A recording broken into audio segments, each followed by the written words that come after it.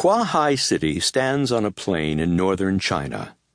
The plain is called Huatian, and it is very smooth and fertile, giving many large melons. Life there is good.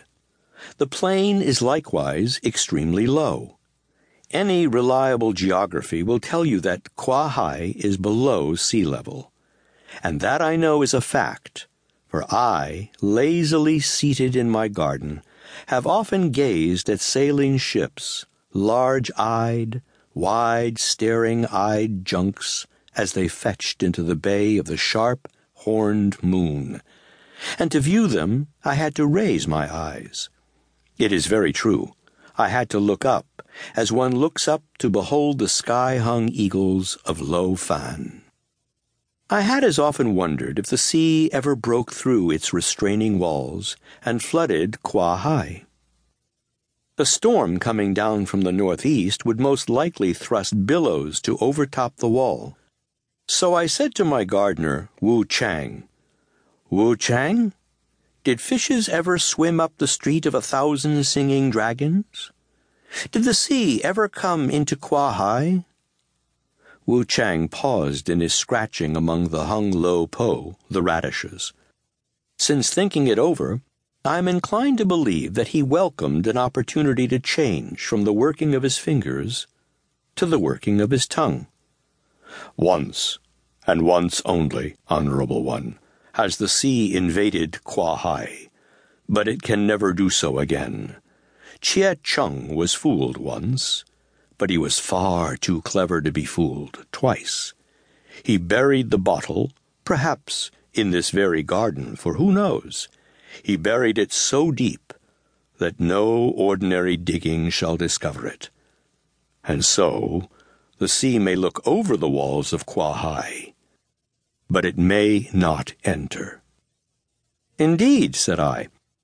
"And pray who was this Chie Chung, and what was in the bottle?" Such astounding ignorance gained me a look of compassion from old Wu Chang. "The Honorable One is surely jesting. He, of course, knows that Chie Chung was the first king of Huatian." "Oh, to be sure," I interrupted. "It was Chie Chung who invented, radishes." That was a guess and a miss. Wu Chang corrected me. "Not radishes, but writing. A mistaken thing to do, in my opinion. But beyond doubt, he did a great service when he bottled the water demons." "Oh, he bottled the demons as if they were melon pickles." "Sit here in the shade, Wu Chang," said I. "So, Chie Chung pickled the water demons. And then what?" "Not pickled, Honorable One. Bottled. Chie Chung bottled the demons." "You must understand that in those days the plain hereabouts was much lower than it is now. It had not been built up, and the sea was much higher in those days, for then there were no heavy ships to weigh it down and flatten it. The sea was very high then-a-days, far too high for its breadth. On every side the land held it back, and it was retarded and had no freedom of motion. So the Shen, the demons of the sea, got them together and took thought. They said, 'Our sea is far too small. We must have more room. We are mighty, are we not?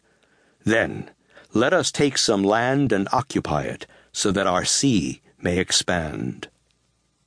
Accordingly, the water demons swam along the coast, seeking land to conquer. They passed the shores of Fusang without stopping, for that region is high and mountainous.